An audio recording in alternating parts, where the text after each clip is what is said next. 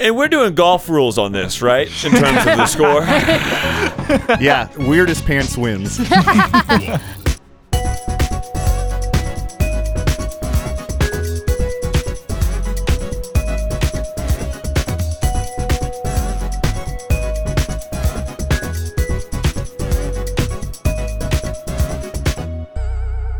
Welcome, fellow sleuths, to Meddling Adults, a game show where we grab our quarters and go head-to-head to test our wits against the prowess of fictional young detectives for charity. I'm your host, Mike Schubert. I am notoriously bad at solving children's mysteries, which is why I'm safely behind the judges' table, letting others duke it out instead. Our contestants this week are well-versed in solving very tricky little word puzzles of sorts, if you will. It's the Hey Riddle Riddle team of Adel, Aaron, and JPC. Today's mysteries are from Encyclopedia Brown. Adel will be playing for Asata's Daughter's Charity, Aaron will be playing for Beam, and JPC will be playing for the Chicago Freedom School. So without further ado, let's put the pedal to the metal and meet our guests. Hey Riddle Riddle team, how's it going? Woo! Very good. Thanks so much for having us. Yes, very well, I would say. That intro had so much good energy in it. I feel like really good. I'm sitting up straighter and I'm ready to go. Yeah, I'm glad that's the case. I'm trying to bring as much good energy to the world as I can with this podcast. And, you know, that's what we're going to be doing by trying to figure out these Encyclopedia Brown mysteries, which I've selected for you all because they're the most similar to riddles. So I feel like it's the most in your wheelhouse we can get for this podcast. So I would just like to start out by saying that I feel terrible that this is for a charity because my energy is very much a destructive one. So I've never actually tried to like solve a riddle or solve a puzzle before in my entire life. What I've tried to do is destroy a puzzle or riddle through bits. And I typically try and facilitate riddle solving and then also shame people. So I'm not sure my role in this, but I also fear, Mike, what happens if all three of us just fail wildly? Thankfully, I love to give out bonus points willy-nilly for anything that makes me laugh or it brings me joy. So if it's a just bonus point only episode, you can still win. Perfect. Totally Yeah, fine. I'm banking on that. That's what I'm going to go after. I just want to make sure up front that the charity is not going to be able to come after me. Basically, anything that they get is a bonus, and I'm not going to be held personally responsible for like defunding an important organization. Again. Yes, actually what will happen if you do perform poorly, the entire charity is going to get shut down. I have not told you this ahead of time, but that's the stakes. No, we're I'm playing. familiar. This has happened to me before. This is a frequent thing for me. So I guess I just love to say that I'm excited and I'm so sorry.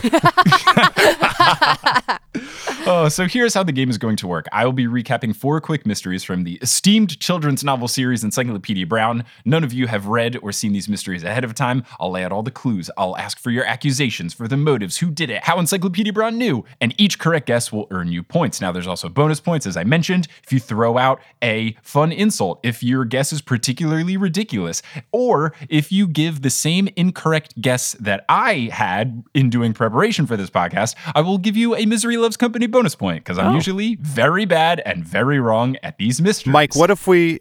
are there any bonus points if we call you impossibly handsome? I will not. I'm not gonna not let you try to flatter me throughout. Had to try. We'll see. I mean, if it's a really, really good compliment, I'm just gonna have to throw a bonus point over there. What can I get for possibly charming? What do I get if I send you a puppy in the mail? You will get a puppy back in the mail because I cannot have a dog right now. Return to sender. Never mind. Okay. And Mike, you said that we have no knowledge of any of these Encyclopedia Brown mysteries. Does that mean that these are going to be different from the 4 that you emailed me personally? We'll talk about that later. Oh, okay, great. And you can edit that out. Obviously, I understand now that shouldn't have been said, and you can just edit that out. Totally. I'll for sure just clip that so it sounds totally fine. At the end of these 4 rounds, if it is still tied, you are all in luck because the way that we break ties here on the show is with sudden death riddles, incredibly in your wheelhouse. So we'll see if it gets to that. But I think with all of the rules laid out, we should get into our first mystery, which is the case of the gnome's beard. I'd just like to add, Mike, that I completely agree. I think that that's an excellent direction for us to go to get into the mystery. Don't know what that's worth. maybe pay what you can, but I think you're on the right track here. Thank you. I appreciate it. That has boosted my self-esteem, but the score is still 0-0-0. With us three as guests, can you call this episode Middling Adults? Ooh, okay. That's a bonus point there. That's a good pun that I wasn't expecting. Damn it. So, Gary Hale enters the Brown Detective Agency with a beer can. Now, Gary Hale, I can only assume is Tony Hale's brother, but he is also a child, so I found it very strange that he's just got a beer can as he walks into Encyclopedia Brown's garage, but it turns out that the bottom is missing and it's an empty beer can. Gary explains that the hole in the can is for air, and he says that Bugs Meany, the town bully, the rival and enemy of Encyclopedia Brown, he made the hole in the can because he stuck it over Gary's gnome. Now, of course, this would be a bit confusing of why is there a can over a gnome, but what Gary explains is that the gnome is actually a gnome candle, and the can was used in a firecracker lighting incident. Can I just say that people in the 1950s had vastly different problems than we do today? Very, very different. Help, someone stole my candle is what we're dealing with in this mystery. Just feels a little lower stakes than what we've got going on right now. That is honestly a problem that am having right now is Target is sold out of my favorite candle, and I have alerts that go off at 4 a.m. to tell me when it's restocked, and I keep missing it. So I'm having those exact problems today. Wait, how are you missing it? Is it an online order, or is someone going to Target at 4 a.m. and buying up all these candles? Well, everyone loves this candle, and I'm not going to tell you what it is because I don't need That's more smart. people looking for it. But I'll wake up at 7 a.m. and I'll be like, I missed it. I missed it again. I'm never going to get this candle. It's like a $4 candle, but it's the best smell in the world. Anyways, I'm fine. You need to find someone in a different time zone to get the alerts so that 4 a.m. for them is a normal hour, and then they can buy you a candle. You just ask Adel. Adel is up at 4 a.m. almost every night. He can get you this candle. And actually, Aaron just texted me the candle scent. If any listeners want to know, it is outdoor cocaine. I'm addicted and I need it. The narrator describes Bugs Meany, which we're well established with his shenanigans, but I did like this particular description. It says, Bugs was the leader of a gang of tough older boys who called themselves the Tigers. They should have called themselves the Teabags. They were always getting into hot water. Oh, that's fantastic. So Gary explains that he won a jelly bean guessing contest at the local toy shop, and the prize was this gnome-shaped candle. So after he went to pick up this candle, he says immediately Bugs and the Tigers stole it from him and then used it to light firecrackers on the highway. The beer can with the hole was so that Bugs could put it over the gnome candle and it would block the wind because there was a very strong breeze, and then through the hole they would light the firecrackers and then shoot them off at cars, I guess. I don't know. I never did this as a kid. It feels highly dangerous. It feels like Gary Hale's providing way too many details, which suggests that he's lying from the get-go. So I'm not even going to try and solve this because this kid's full of shit. So Encyclopedia Brown decides that they should just go to the Tigers clubhouse to confront Bugs Meany and figure out what's up. Now, when Encyclopedia Brown approaches Bugs, he hits him with one of his trademark get out of here statements, and they are so incredibly gold, but this is the best one. Bugs immediately to Encyclopedia Brown says, quote, "Get off the earth," once he sees Encyclopedia walk into the clubhouse. Oh, wow. Yeah, that would affect me. That would ruin my day. Famously, one of Will Smith's cut lines from Independence Day. Get off the earth. And they're like, well, why don't you say welcome to? Okay. Well, what he should have said is the following line. Bugs continues. He's, in addition to saying get off the earth, says, "Or I'll twist your nose so far around, you'll part your hair every time you sneeze." Wow. Burn. Pretty creative. If a bully said that to me, I'd be like, fuck you, dude. You spent way too long thinking about that. I got the better of this exchange. When they step inside the clubhouse, they see the gnome candle facing the entryway. And Encyclopedia Brown can tell that it's been used before because wax has dripped down the gnome's face, making like a beard of wax. below him on his chest. That's why the case is the case of the gnome's beard. Got it. So Encyclopedia Brown accuses Bugs Meany of using the candle. Bugs says, quote, "You've got bubbles in your think tank. If I had nothing better to do than enter jelly bean contests, I'd go jump in the lake." Honestly, Bugs has a pretty good point. I would be exhausted if I talked like this. I would be tired all of the time. So Bugs says that he bought the candle on his own 2 days ago, and he hasn't touched it. The only thing that he's done with it is lit it. He didn't move it from this location. He said he lit it in the clubhouse so that the Tigers could see that he was inside the clubhouse if they wanted to come and hang out. Now, Encyclopedia Brown points out that the clubhouse has no windows, so how would they have been able to see it?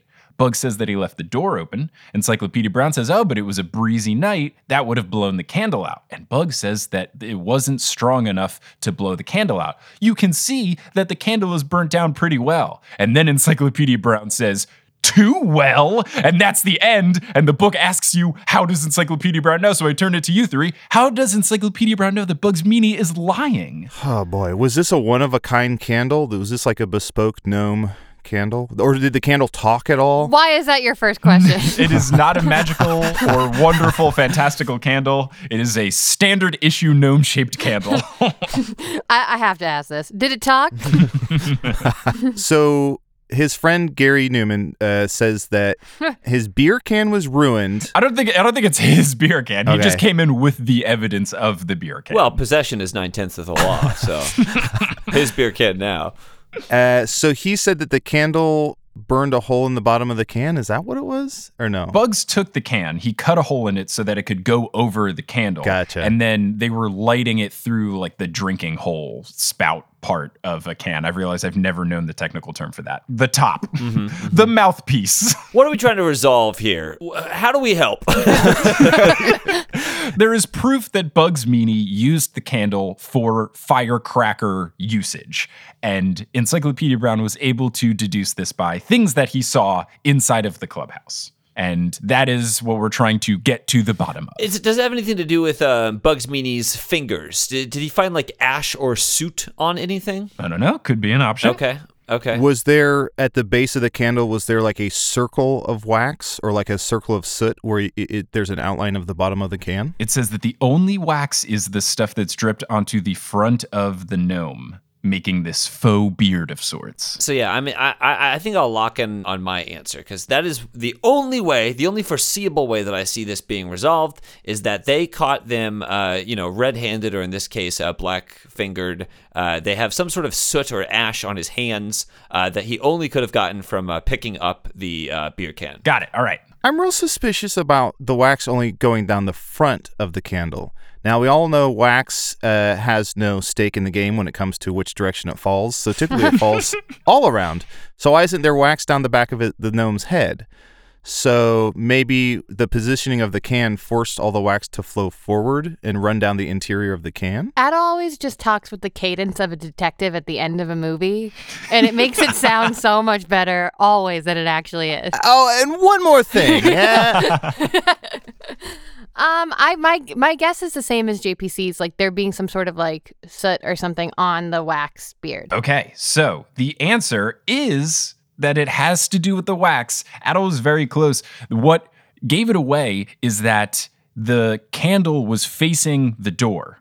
Bugs Meany said that he opened the door so that they could see it. But because it's a strong breeze, the wax would have been behind the gnome if the wind had blown in. So because it fell down the gnome, that means it was protected under the can. So I figured Adel was close enough, so I gave you the full points for that, giving you 3 points for correctly guessing. Thank you. I also want to plug, Mike, if I may, there's a VH1 show called Behind the Gnome. It gives all the dirty secrets of David the Gnome.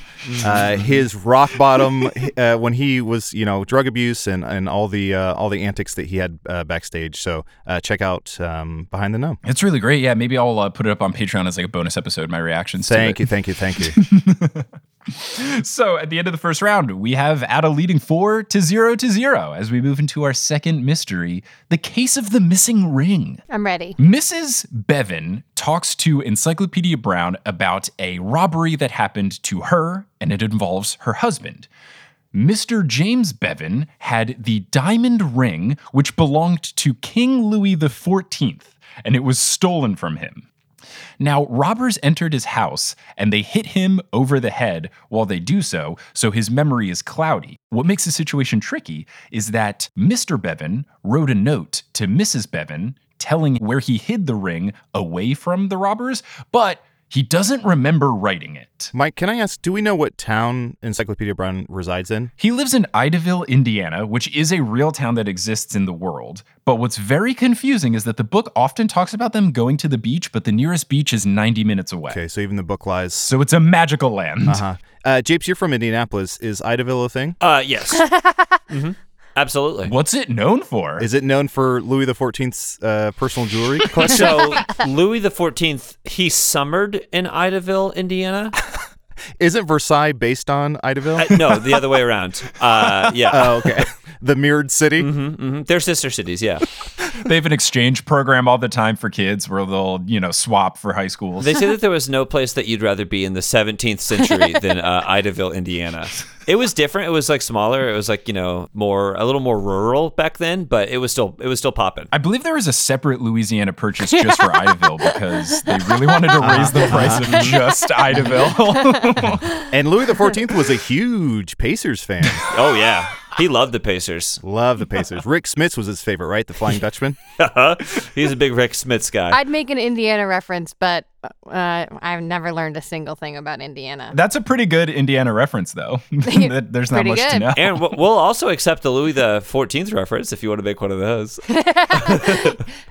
Aaron, you can just say those Indiana Kings on those Indiana Knights. Tom Petty. Kurt Vonnegut was there for a second. There you go. Yeah. Hello. Yay! Okay, I've given everyone a bonus point for these sweet Indiana references. Oh, nice. I like describing Indiana as a place where Kurt Vonnegut was for a second. Not like the seminal place where he built his career and is most known for putting Indiana on the map. But I think Mike gave us all a point to shut up. That is not the case, but we do have a case to discover the root of. So on the night of the theft, Mrs. Bevan had gone out to see a movie. Mr. Bevan stayed home because he needs a cane to walk around, so he doesn't like to go out to frivolous things like movies. But the robbers came in. They demanded that he hand over this ring to them. Mr. Bevan says that it's upstairs, but that was a lie. So when they go upstairs, they hit him over the head. But upstairs is just Mrs. Bevan's jewelry. He has the ring somewhere downstairs. So after getting hit in the head, he hides the ring, crawls over to a typewriter, typewrites a note, and then passes out and woke up in the hospital because Mrs. Bevan came home, saw what was up, took him to the hospital, etc. So the note that they find reads as such. 2 men tried to steal the diamond ring. They hunted all over the house, raving about like madmen. They even split open the cat. What? When all failed, they beat me, but I didn't tell, and so they hunted a little while longer. I may be dying. I hid the ring in the vein. And that's the end of the note. I do want to share a quick anecdote, which is... Why did that make you think of something? I just love the wherewithal to write this note. And I do want to share a quick anecdote, which was for a short time, my sister, my mom, and I lived with my grandma in Neponset, Illinois. And one time we came home from a night on the town, I think going to the movies, and we came home and my grandma was asleep on the couch, and pinned with a brooch to her sweater was a note that said, "If I'm dead, I smelled gas." Oh my God. And we woke her up and she's like, "Oh, sorry about the note. I smelled gas, but I was so tired I had to go to sleep. So I thought to write a little note so that if I died, you guys knew the source of death." Wow. Oh my God. Jeez. We're like, surely they would have figured it out from an autopsy, Grandma. yeah, but honestly, now the coroner just doesn't have to work that day. So that's it's not really great news for you, but for him, it's that's an afternoon off. Oh, sweet. I could stop myself from dying, but I'm a little tired. So, Mike, we have to ask, does the ring talk? No. Was the cat, when they said the cat was split open, was that an actual cat, or is that a euphemism or some sort of statue? Do we know? So I will continue the story. It will bring to light this cut open cat situation. Got it. Perfect. So Encyclopedia Brown asks Mrs. Bevan about the vein, and she says that the only vein that she knows of is a weather vane on the roof. Now, I don't know if it's just because I'm not 87 years old. What's a vane? A weather vane? A weather vane? You don't know what a weather vane is? Yeah, is that a name for a gutter? Nope. It's like a metal, usually it's like a rooster with an arrow. And what happens is as the wind blows, the weather vane is made of like a light enough metal that it goes with the wind. Oh, that's what that thing is? I've never known the name of that. But yeah, that's a weather vane. But also, I think Carly Simon later admitted that weather vane was actually about Warren Beatty. Do not give him a point for that. I didn't even get the reference, so I'm not giving a point. Thank God. I guess if you don't know what a weather vane is, you probably don't know Carly Simon. The only thing I'm thinking of is that song, You're So Vain. I bet you think the song is about you. Yes. That's what it is. Yeah. Oh, hey, look at me. Woo! Can you give I'm yourself a a genius. point? I have already done so, way ahead of you. So, Encyclopedia Brown asks about the vein. She says that it was not inside of it. Now, the whole cat situation is the next thing they tackle. Mrs. Bevan finds it especially perplexing because, one, who cuts up a cat? And two, the Bevans don't have a cat. So she thinks, oh, I guess, and this is such a shame, but I guess like a stray cat ran in and they cut it up and disposed of the body because it's nowhere in the house. This is a children's book. But Mrs. Bevan says that the house was completely torn to shreds. And to prove this, she takes him down to the cellar and shows him that there's a bunch of boxes and crates that have been broken. And then there's wine all over the floor because they had a big vat of it and they busted it up to see if the ring was inside of that. She is concerned and thinks that maybe the note is a fake. They actually do have the ring and they're just trying to get them on this wild goose chase to not spend time finding where they went. But Encyclopedia Brown assures her that he knows where it is. So I turn to you three. Where's the ring? I think I immediately know the answer. Okay, what is it? Should I try and solve? Oh, yes, please do. So we have to assume when Mr. Bevans or whatever his name is was bonked on the head, we have to assume he was concussed and his brain went all scramblies. So what I think happened is you mentioned that there was a vat of wine in the cellar. And he says they cut open the cat. He also says it's in the vein. So what I think happened is he is concussed. He swapped out the C and the V. They broke open or spliced open the vat, and the ring is in the cane. So you swap the V and the C, and that gives the answer. Yeah, I think it's in the cane. Okay. That was my guess. So now I don't want to get too vulgar, but you said that the show was explicit. So I'll try my best to break this down in scientific terms. Oh, no. As we all know, cat has many slang words to describe it. One of those words is pussy. Now, pussy, colloquially, is also slang for vagina. I'm going to stop you right there. Because I want to tell you I love what you're doing. Keep going. Now, the phrase split open the cat obviously means sex. That's a euphemism for sex. He says the ring is in the vein. Now, what does that mean? Mike, if I'm right, now is your time to just scream it. Oh, I'm not letting this stop. I'm not letting this stop. When someone says that they're going to go drain the main vein, that means they're going to pee. So your main vein is your penis. So sex, cat, penis, we've got all of those things working together. I think he swallowed the ring. You guys think this is a joke, but JBC is actually a medical doctor, so this is not funny. That is my guess. My guess is that the ring is inside of his body. Now, he either swallowed it, that's the easiest way, he keistered it, or, he went down the pee hole, which is the most painful way, but not an impossible way to hide a ring.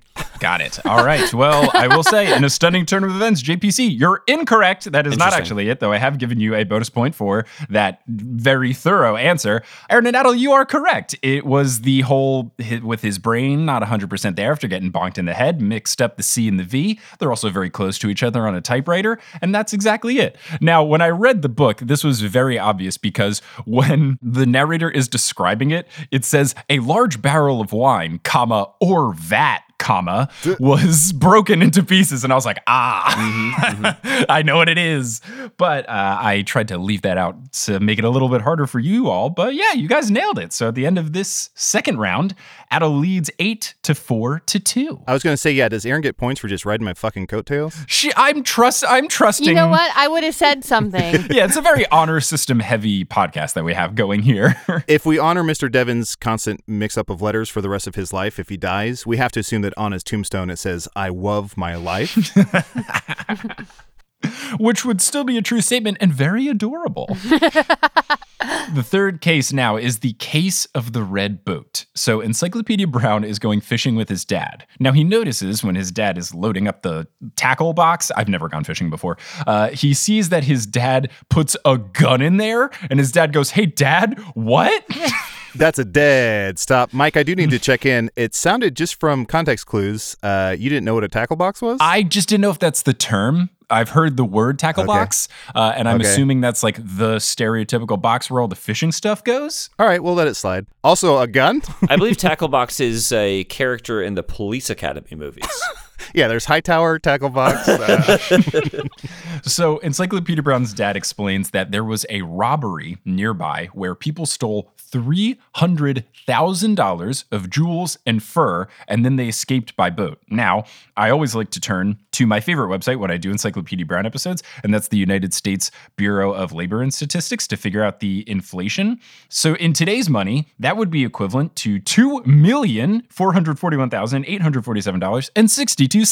So is this small town in Indiana, is this like the Cairo of America? Like, why are all these jewels and precious items laying around? The amount of high dollar crimes, kidnappings, and other situations that happen in Idaville baffle me to no other. I think it's a town exclusively inhabited by criminals and rich people that don't lock their doors. It's like the hospital in Grey's Anatomy. Like, how is it possible that so many terrible things happen in one place? That's very, very true. And worth a bonus point. Ooh! I don't even watch that show. Look, it's so bananas, and I'm always here for a Grey's Anatomy dunk. It just doesn't make any sense. All the doctors are sexy, and everyone dies all the time. Wait, who's your favorite character? I like, who's the George? Is that the guy, the one not hot guy? He's my fave. Like the only not hot person that gets hired. Oh, isn't his name Dr. McMeh? Yep. So the robbers escaped by boat, and then there was a storm right after. So Encyclopedia Brown's dad is worried that they might be stranded at sea and they could still have some sort of weapon on them. So he brought the gun just to be safe. What sea butts up against Indiana? None. Like, you'd have to go all the way to Lake Michigan and it's 90 minutes away, but they go to the beach all the time in these books. I don't get it. Technically, there is a sea that gets pretty close to Indiana, and that is Sea Chicago. But it's not on the border, so I don't know that necessarily counts. I have no idea. I know nothing about the state, if that wasn't clearly made evident over the course of this podcast. So they start fishing in the ocean, and then Encyclopedia Brown sees a red boat in the distance. The Coast Guard comes up, and they go, "Hey, you guys heard about the robbers? That might be them. You should come on deck, because if there's a shootout, this Coast Guard boat is the safest place to be." I don't know if this is true. I know nothing about boats, but we're going to roll with it. Yeah, I already know the answer to this one, which is Encyclopedia Brown and his father both died. They've gone into some sort of fugue dream state because there's no ocean near Indiana. Right. The Coast Guard does not patrol Lake Michigan. So the Coast Guard takes them in and they approach the red boat. When they do so, a man comes out onto the deck. He gasps for air. He wipes sweat off of his brow and he says, "Thank goodness you found us." Then he desperately asks for water. He says that his name is Rodney and that him and his friend were out for a day of fishing when the storm hit them. The waves were terrible. Their radio went dead. And then with the storm, seawater got into the gas of the boat and the engine quit. And they said that they've been drifting a sea for 4 days without food and water. They had food in a chest, but it was washed overboard with all of their fishing gear. And Ben passed out yesterday from thirst, and he's in the cabin of the boat. Okay, so case closed. So the Coast Guard brings the men on board and below deck, and then they start checking out the red boat. They see that everything Rodney described is true in terms of there's no food, there's no fishing equipment, the radio is busted, the engine is shot, etc. And then Encyclopedia Brown goes, "But what about the guns and the stolen jewels and fur?" And the Coast Guard is confused, and he says, "No, these guys are lying." So I turn to you three. How did Encyclopedia Brown know that these two red boat riders were red boat liars? Can you survive 4 days without water? That seems improbable. I think you can. I think you can go that long without food or water. Japes, I don't want to hear. Yeah, I don't want to hear from someone who famously drinks their own piss. So you stay out of this. I would say it's more infamous. I love you being defensive about that. I'd say I'm more infamous than famous. My guess is maybe either it's impossible to survive for 4 days without water, and that's so they know they're lying, or maybe the radio is broken with like a bullet hole or something. Like they shot the radio when they saw the Coast Guard coming, and they panicked and broke it with a gunshot, and there's an obvious bullet hole. Okay, sounds good. My guess is the water. And next time, I talk first, so I don't sound like I'm copying Adel.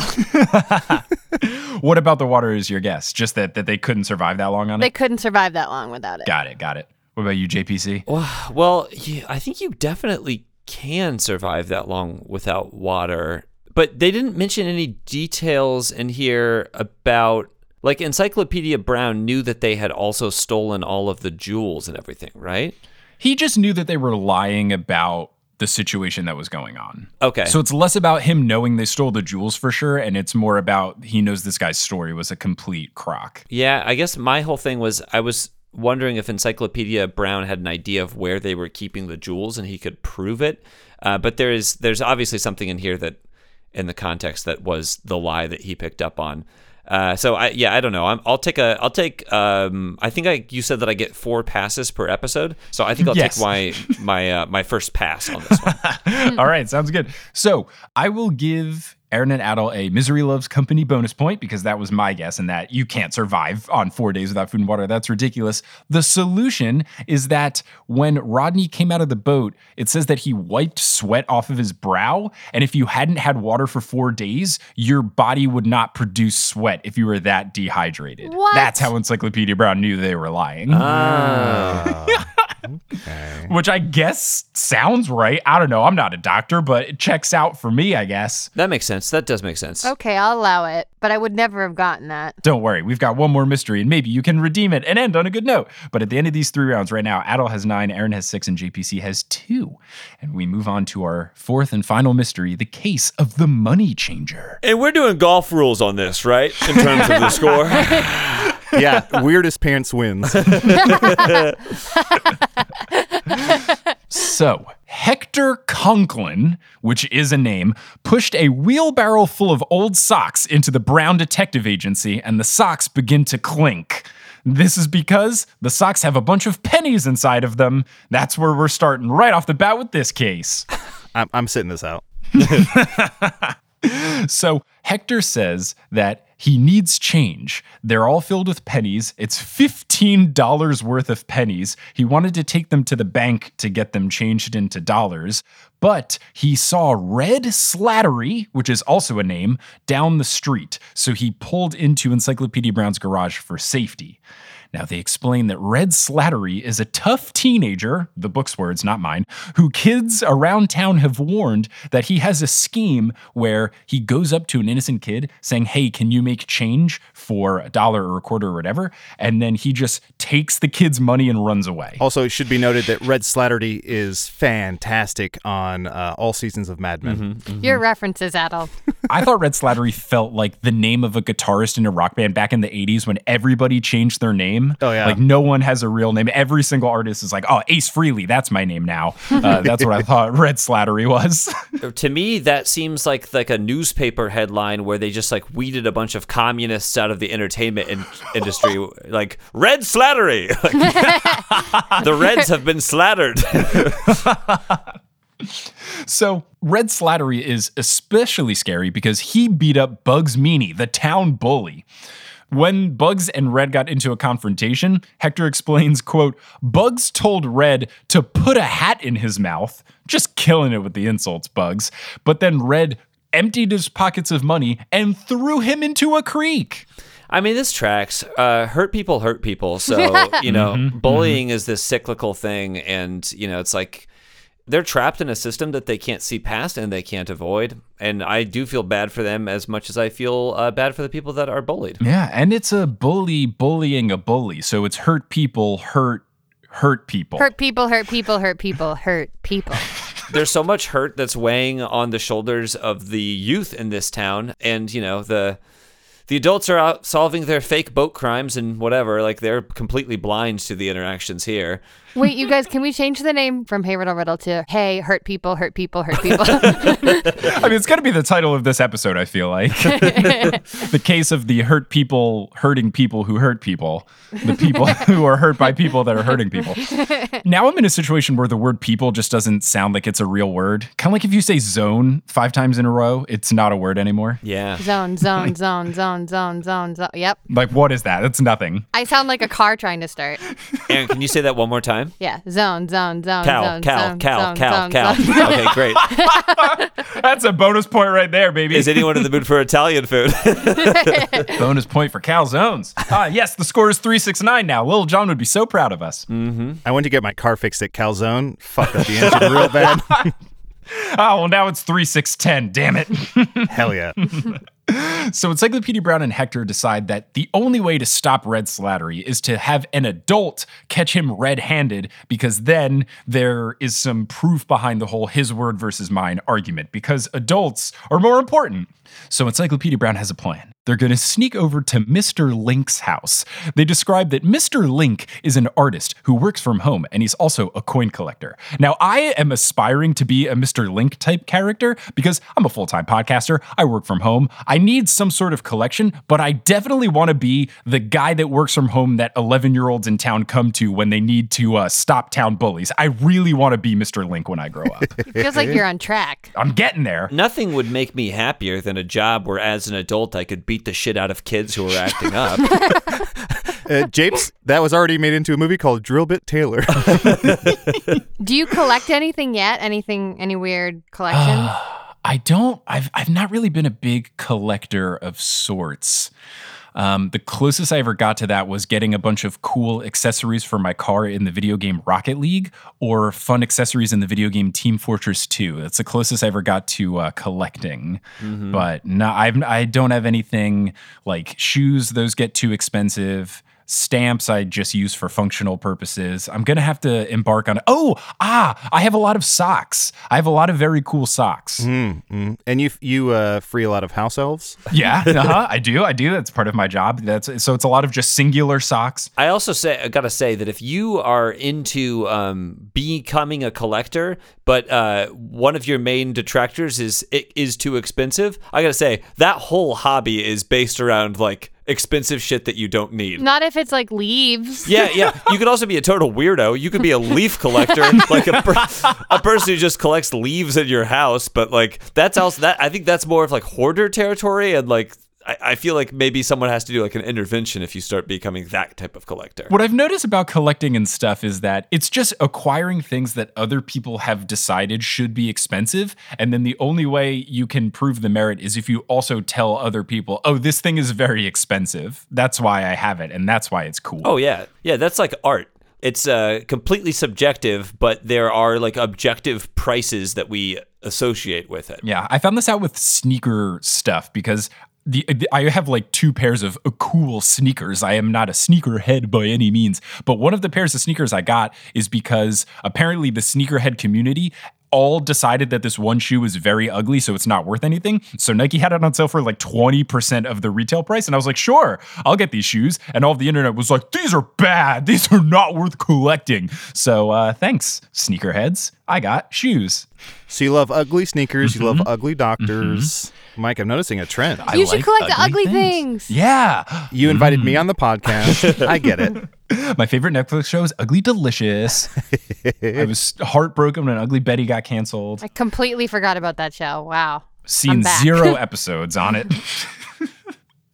So they explain the plan to Mr. Link. He's on board, and Encyclopedia Brown asks Mr. Link for $7.19. He says that they need a $5 bill, a $1 bill, a $50, a quarter, 4 dimes, and 4 pennies. And you say that equaled $7.19? $7.19. Okay. So they decide that they're not going to mark the bills because if Red sees marked bills, he might know something is up. So instead, they've just written down all of the serial numbers on the bills and then the dates on the coins so that when Mr. Link comes in to prove that Red is up to no good, they can reference the information. So Hector walks outside in proximity of Red, and Encyclopedia and Mr. Link look from the window inside Mr. Link's house. Just as Hector and Red start to talk, Mrs. Link enters the room where Mr. Link and Encyclopedia Brown are, and she goes, "It's time for lunch, honey." And Mr. Link goes, "In a moment, dear, in a moment." Please, Mike, please, name her first name. Mrs. Link is, of course, Zelda. Yes, sorry, yes. Bonus point, of course. But yes, Zelda walks in and says that. Also, this is the energy that I want, where if I'm helping the 11-year-olds, nothing can come my way. I cannot be bothered. I have to solve this 11-year-old crime. Also, time for lunch. Like, who has a specific time where they eat lunch? Like, maybe dinner, but lunch feels like the most like wishy-washy meal of the day. Like you could eat lunch at 2:30, you could eat lunch at 11:15. Like there are no fucking rules for lunch. None at all. None at all. Mr. Link and Encyclopedia Brown approach Red, and they don't exactly have the proof to go on since they didn't see it, but they want to stop him and put an end to his shenanigans. Red is very defensive, says, I didn't take anything, all I did was get change from Hector. He then says, I don't have to show you anything or tell you anything. You're no cop. I know my rights. Which, I love this response from Red, I gotta say, gaining a little bit of respect here. But Hector explains that Red stole the money from him. Red, in the whole his word against mine thing, says, no, I didn't. We made change, and then you dropped all the money I gave you into that drain over there. Remember, you clumsy kid? But Encyclopedia Brown knows that he is lying. He has definitive proof. So I turn to you three. How did Encyclopedia Brown know? Aaron, we're gonna yield the floor. Not this We're is gonna a one cede our I don't time. have an idea for. You guys. Here's my guess. So, if I remember correctly, at the start, at the very get-go, their plan was to catch him red-handed. That's the caveat. Now, anytime you grab Red Slattery and hold up his hands, he's red-handed. His name is Red. There's no time in his life when he's not red-handed. So I think that's the solution. Okay, I like it. This is a stretch, but my guess is that it's lunch. So Zelda's making like a sandwich?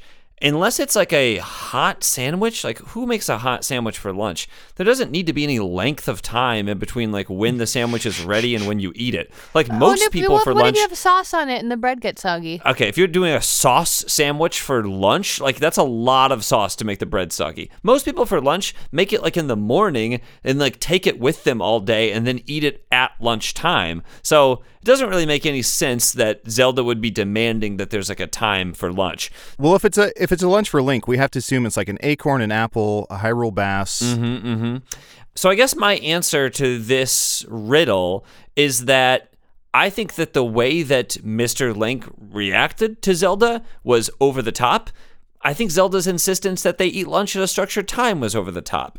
I don't think that there's nothing salvageable in this relationship. I think that there's still a lot that they can work on, but I think that they need to start in a place of honesty, and they need to talk about how they feel and what they are expecting of each other and what they want to express in their relationship. That was really beautiful. Amen, amen, amen. Wow. And you're not only a doctor, you're a marriage counselor, right? I'm actually Jerry Seinfeld's The Marriage Ref. Oh my God. A show that rivaled only Ugly Betty in its ability to not stay on the air. What year? Wait, what year was that on? I don't know, 2014, I would guess 2010? it feels really 2011-y, 2012-y. If it's not in the last decade, I would be shocked. I would guess 2011 is my guess. 2010, right on the 2010. nose. I have no idea about Ugly Betty, though. That feels maybe like earlier than that. I believe so. Yeah, Ugly Betty was 2006 to 2010. Okay. Oh, isn't that interesting that we've never seen those two shows in the same room together? Maybe they're the same show. Maybe Ugly Betty was the marriage ref. I would like to change my answer. I'd like to amend my answer, I would say. My answer to this mystery is that Ugly Betty was the marriage ref. And final answer locked in. Yeah. Aaron, do you have a guess? No, I don't. This one really stumped me. Wait, before you tell us the answer, could you tell us what you thought the answer was? Yes, my guess was very, very bad. Good. So what Red says is that he had change made. And what I thought is that if he is getting change, that means he's getting smaller increments in exchange for bigger increments. So my thought was that if he was getting change, he was giving Hector dollar bills, and then he would be getting coins back. So when he told Hector, you stupid kid, you dropped all the money down the drain, I thought that wouldn't make any sense. You can't drop paper dollars or, you can't drop dollar bills down a drain. If anything, they would have to be crumpled or they would just stay on top of the drain. That was my guess. That was way too complicated. We've all overthought it. What it was is the specific dollar amounts that Encyclopedia Brown asked for. You can't make change for anything with that $7.19. Because it was one $5 bill, one $1 bill, a $50, a quarter, 4 dimes, and 4 pennies. You could not make change for anything. You can't break anything down smaller with that. And that's how Encyclopedia Brown knew he was lying, because Red said all I did was get change. It's impossible with the money that Hector had on him. So The reason that I was not able to get this is because the concept of paper money and even coin money doesn't exist in the modern era. Normally, it's just like, hey man, yeah, just Venmo me and we'll like split it, or I'll fucking PayPal you, or like I'll get the next one. So I think that the real answer here is that these kids just need smartphones. Yes. That probably would have helped them a lot. A lot of these crimes could have been solved if they just would have had technology. Mm-hmm. Yeah. So that's why we don't have any crime anymore. It's because it's because of the technology. Or they could have, if you have a sock full of pennies, you got to go full metal jacket on your whoever your bully is. Mm-hmm. Take it to the streets. Mm-hmm. Oh, yeah, that's true. He should have just asked for like $40 in nickels and just beat the shit out of that kid. Or with a wagon full of socks, you can hire Flea to come mediate your bully. Uh-huh. These are fully counting on you overthinking them and like swinging to the fences. That's really what it is. It's the true essence of Encyclopedia Brown books is, did you notice that one tiny thing? That's the book. They give you everything in there, but it's the devil's in the details, as it were. They keep you guessing because it's either so painfully obvious that you overthink it, or it's just right. I don't know. I find myself being like, well, this makes sense, but that can't be it. And then it's it. Or the flip is just, you didn't notice that a thing was said, such as the details. They laid out all the coin amounts. I just didn't think. I was like, $7.19. That's silly. I know what the answer is. It's the dollars can't fall. So, overthinking. That's what we all do here. It sucks to know that there's an 11-year-old in Indiana that's smarter than me. It's humbling and it sucks. Yeah, let's condescend to this kid because we're intimidated by him. I don't know, Adel. It didn't seem like Red was that much smarter than you. I mean, just because he found a good con, and you've been... Sorry, I meant tougher. Yeah, that is very true. Now, I will say that many bonus points were given to JPC in this particular guess. Yes. From the marriage counseling thing to the Jerry Seinfeld reference to that insult that was just thrown. All of that has shaken up the score, but not enough. Adel has still won 11-7-6, meaning that you are the winner of this episode of Meddling Adults, and you've earned money for Asada's Daughter's charity. So, how do you feel, Adel? Oh, I feel good. I want to apologize to my co-hosts. I love them, and I should never have won. I don't deserve this, but I want to thank you for having us on. This was a goddamn delight. No, I'm so glad that you were all able to make it. This was very fun. This was a crossover that was destined to happen, and I'm glad that you could take a break from riddles to solve some Encyclopedia Brown really hard-hitting crime cold cases that really needed to be unearthed. I'm just glad that we didn't have to get to that tiebreaker round, so we could really take your ass to trial on stepping on our riddle game. And Mike, I would like to thank you for having us on. Unfortunately, as I did not win, I did not have a good time. So I couldn't recommend other people come on the show if there's a chance that you don't win and you have a bad time. I would say maybe skip it. I'd love to come back on if it could be worked out ahead of time for me to win. Yeah, well, if you come back on, and we'll have no one competing against you. It'll be just me reading them to you. Good. It'll just be Japes self-sabotaging. Good. Yeah, as long as there's in the future, as long as there's no chance that I might lose and therefore have a really bad time, I'm happy to do that again. But thank you so much for having us. This has definitely given me a taste for solving mysteries. So please send me your murders, or if you're gonna murder someone, like run through your plan with me, and I'll see how airtight it is. Yeah, reach out. I'm here to help. Send me your murder sounds like an Evanescence song. It also sounds like every true crime podcast that exists. Yep. That's Oh true. yes. Send me your murders, a Wondery exclusive podcast. Well, the Hey Riddle team, it was an honor to have you on. If people want to find your podcast or know what it is, you want to give a quick pitch to it? Because I feel like if people like this one, they'll like yours. Aaron? Me? Okay. Wait, you talk, Adel, and then I'll just copy what you said. No, I'm just kidding. I got it. You can find us at Hey Riddle on Twitter and Instagram. We're also, our email is hrrpodcast@gmail.com if you want to email us. But we're also on Apple and all of the other podcast places to find. Just type in Hey Riddle. We also have a Patreon at patreon.com/Hey Riddle. We do bonus content there where we don't do riddles. We have a D&D campaign on that. So if riddles aren't your thing, we got different episodes on Patreon. I don't know. You copy me. Okay, I think Mike asked what the podcast was, so let me answer that real Yeah, quick. let's just talk about what the show is. That's how you can find the show if you decide that what Adel is about Tune in to next say. time to find out what the fuck the podcast is. Okay, it's the three of us. We're improv comedians, from Chicago. We solve riddles, but mostly we tear riddles apart and make fun of them, and we do improv scenes based on those riddles. And we'll just cut that back in. Just cut that section to the before section. It's like being like, what do you do for a living? Okay, so it's like a 4-story building. There's 2 bathrooms, office chair, bank. Bank work at bank. I think I did a great job.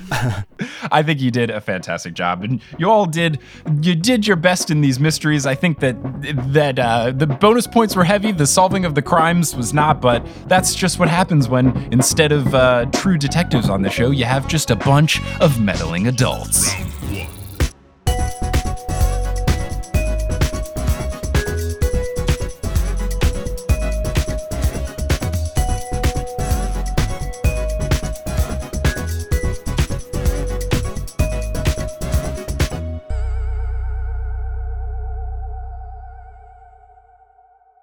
Hey, thanks so much for listening to Meddling Adults. Meddling Adults is created, hosted, edited, and produced by me, Mike Schubert. It's co-produced by Multitude. The music is by Bettina Campomanes. The art is by Mayan Atias, and the web design is by me and Kelly Schubert. If you are looking to support the show and get access to bonus content along the way, you can do so at patreon.com/meddlingadults. All of our funds, after covering expenses, go to the charities that have won throughout this first season. And if you want to contribute to this charity pool just on a one-time donation basis, we did set up a PayPal account just for that. If you go to paypal.me/meddlingadults, you can make a one-time donation and all of those funds will go to the charities as well. If you want to find the show on social media, you can. It's at Meddling Adults on Facebook, Instagram, and Twitter. And if you want to learn more about the show, you can go to our website, meddlingadults.com. Thanks for listening, and we hope to see you for the next episode.